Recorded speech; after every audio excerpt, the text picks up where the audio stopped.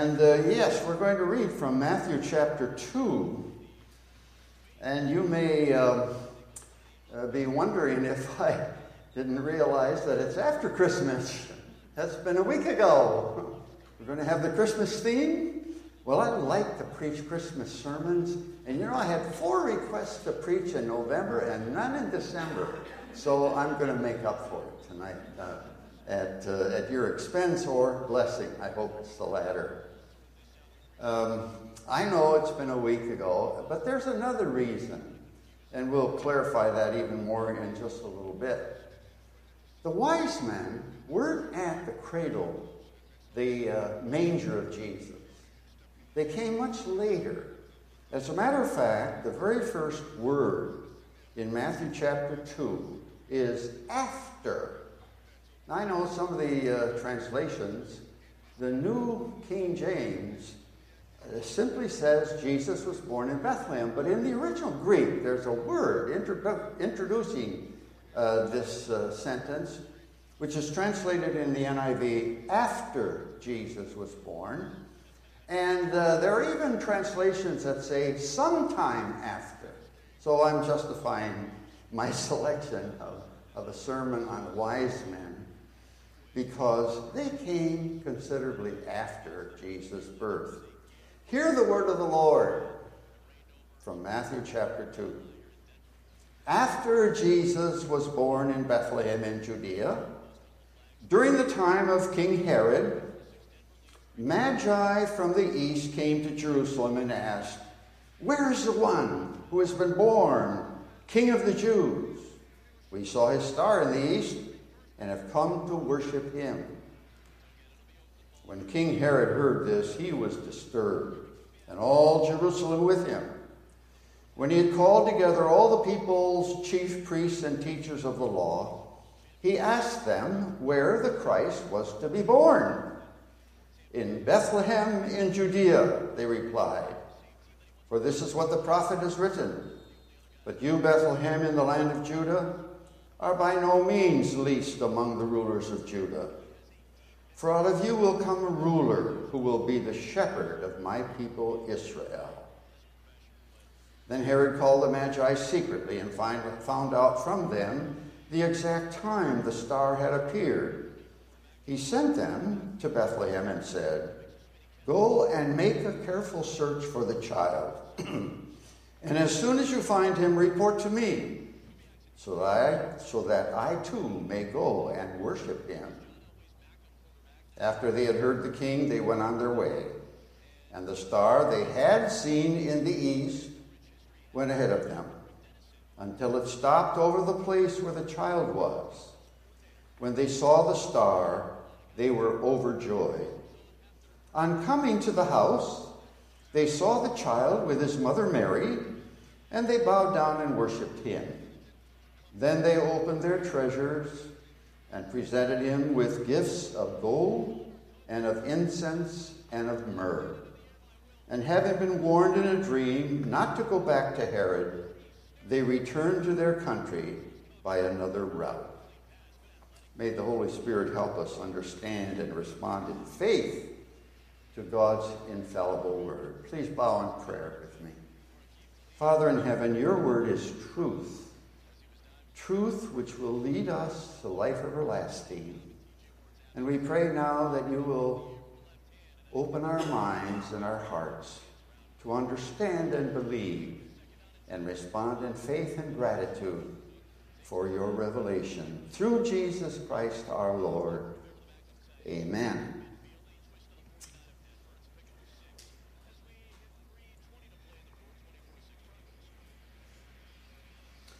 Think of the typical manger scene.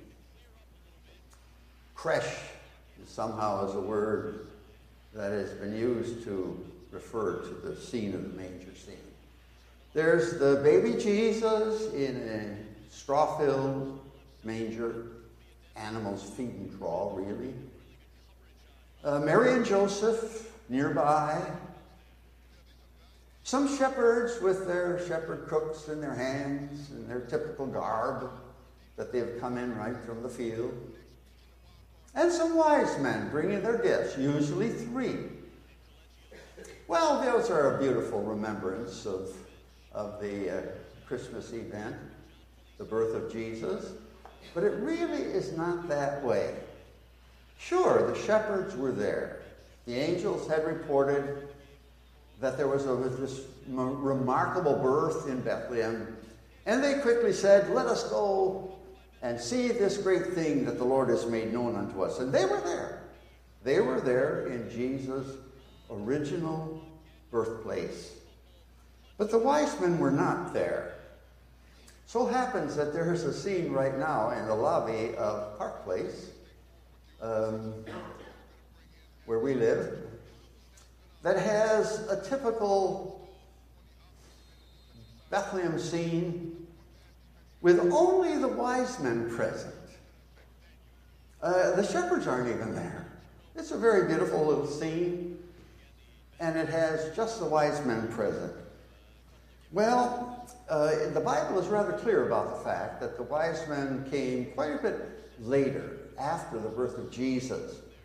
For one thing, if you read the account in Luke chapter 2, it specifically says, and it uses Greek words that says, that the baby is in a manger.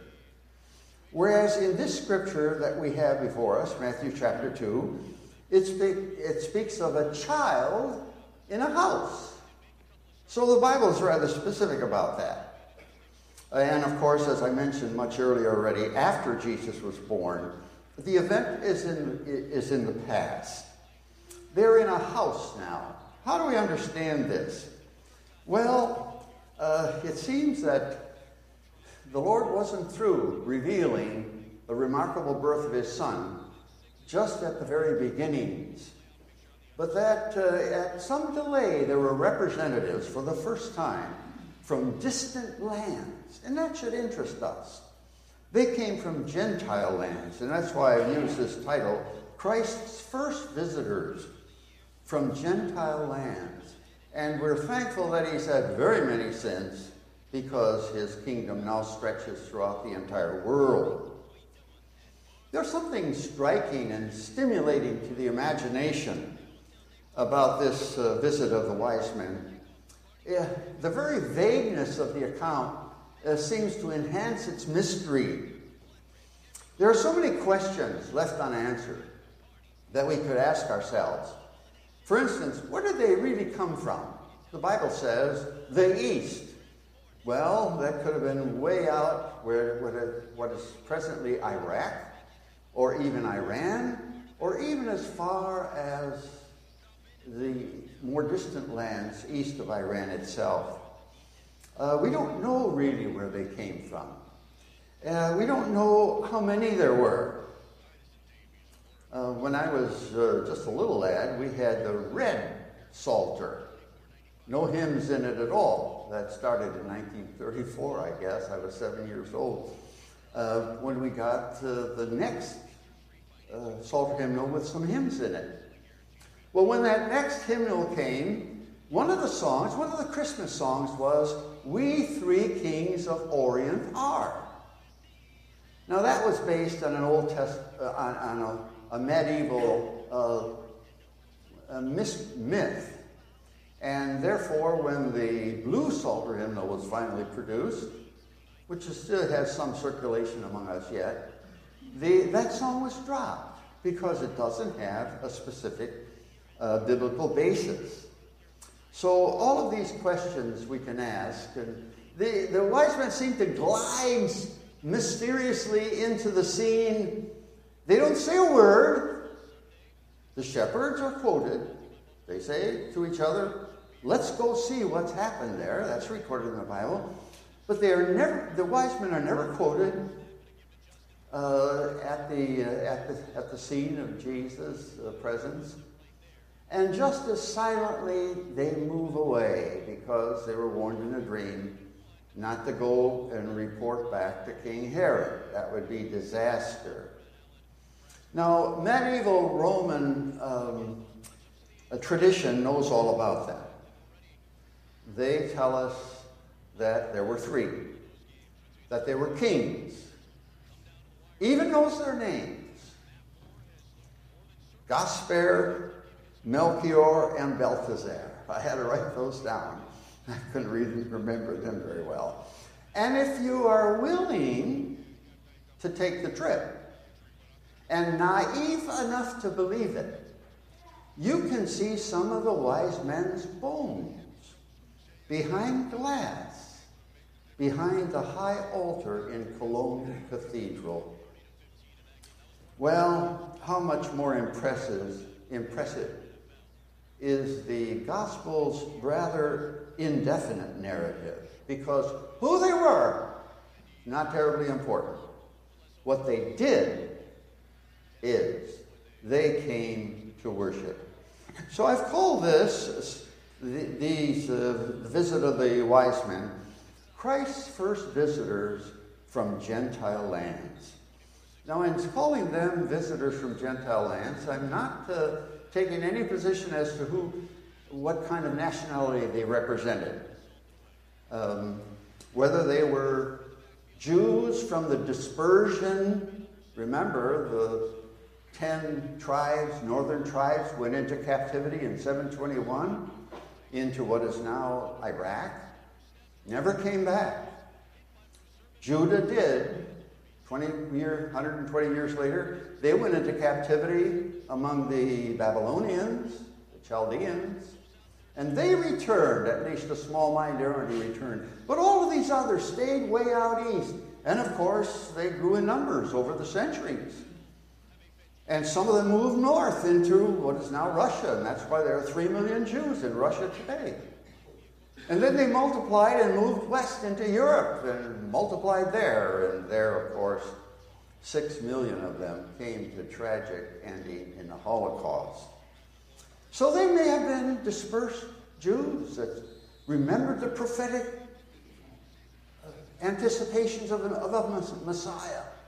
And when they saw this remarkable stellar phenomenon, that bright light in the sky, in the western sky, when they were out east, they said something great must have happened way back there in the land of our forefathers. Or maybe they were Gentiles who had been proselyted and became believers in the Jewish faith and accepted Abraham, Isaac, and Jacob as their spiritual fathers.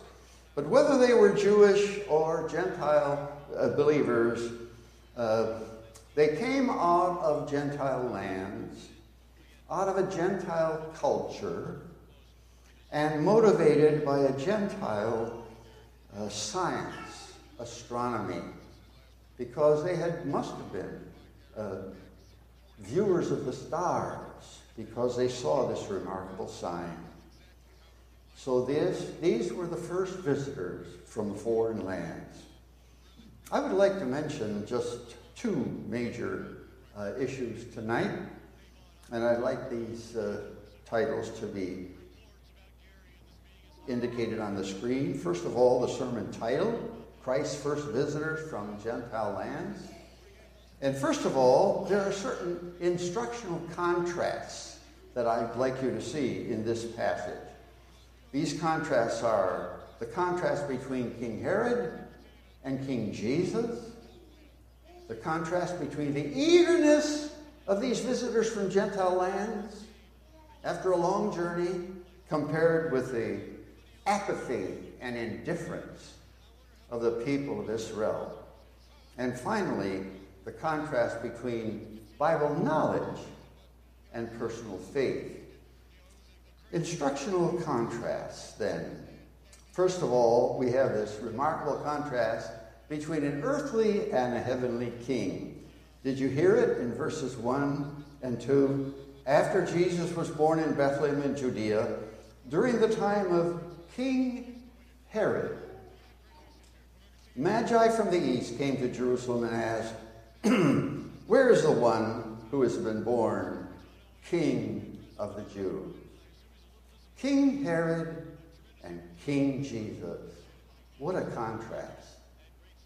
King Herod had established his kingdom with the sword, military power, by shedding blood, other people's. Jesus came to establish his kingdom by shedding blood too, his own. When we compare the two kings, it seems like a lopsided comparison. From the side of view of the vision of the world, everything is in Herod's favor. His was the awesome power of the kingdom. He ruled with regal splendor in the Jerusalem palace. He had an army at his disposal. He had servants. He could do what he willed. Compare that to Jesus, who at the time was just a child, very young, weak, just an infant. So the contrast seems very lopsided on first glance in Herod's favor. But we who believe know that it's a lopsided comparison from Jesus' point of view. Though an infant hand should hold it, yet his was authority in heaven and earth, for he was the divine Son of the eternal God, come to be the very image of the invisible God, as the Apostle Paul has described it. His kingdom is without end. You sang about that a little earlier, didn't you? The ends of all the earth shall hear and turn unto the Lord in fear. His kingdom is without end. He is the true king. And Herod was really an impostor, as is anyone who rules at any position of authority that does not acknowledge that all authority in heaven and among men is in the name of our Lord Jesus, God's divine Son. He is the true king. Herod ruled for 33 years and then died.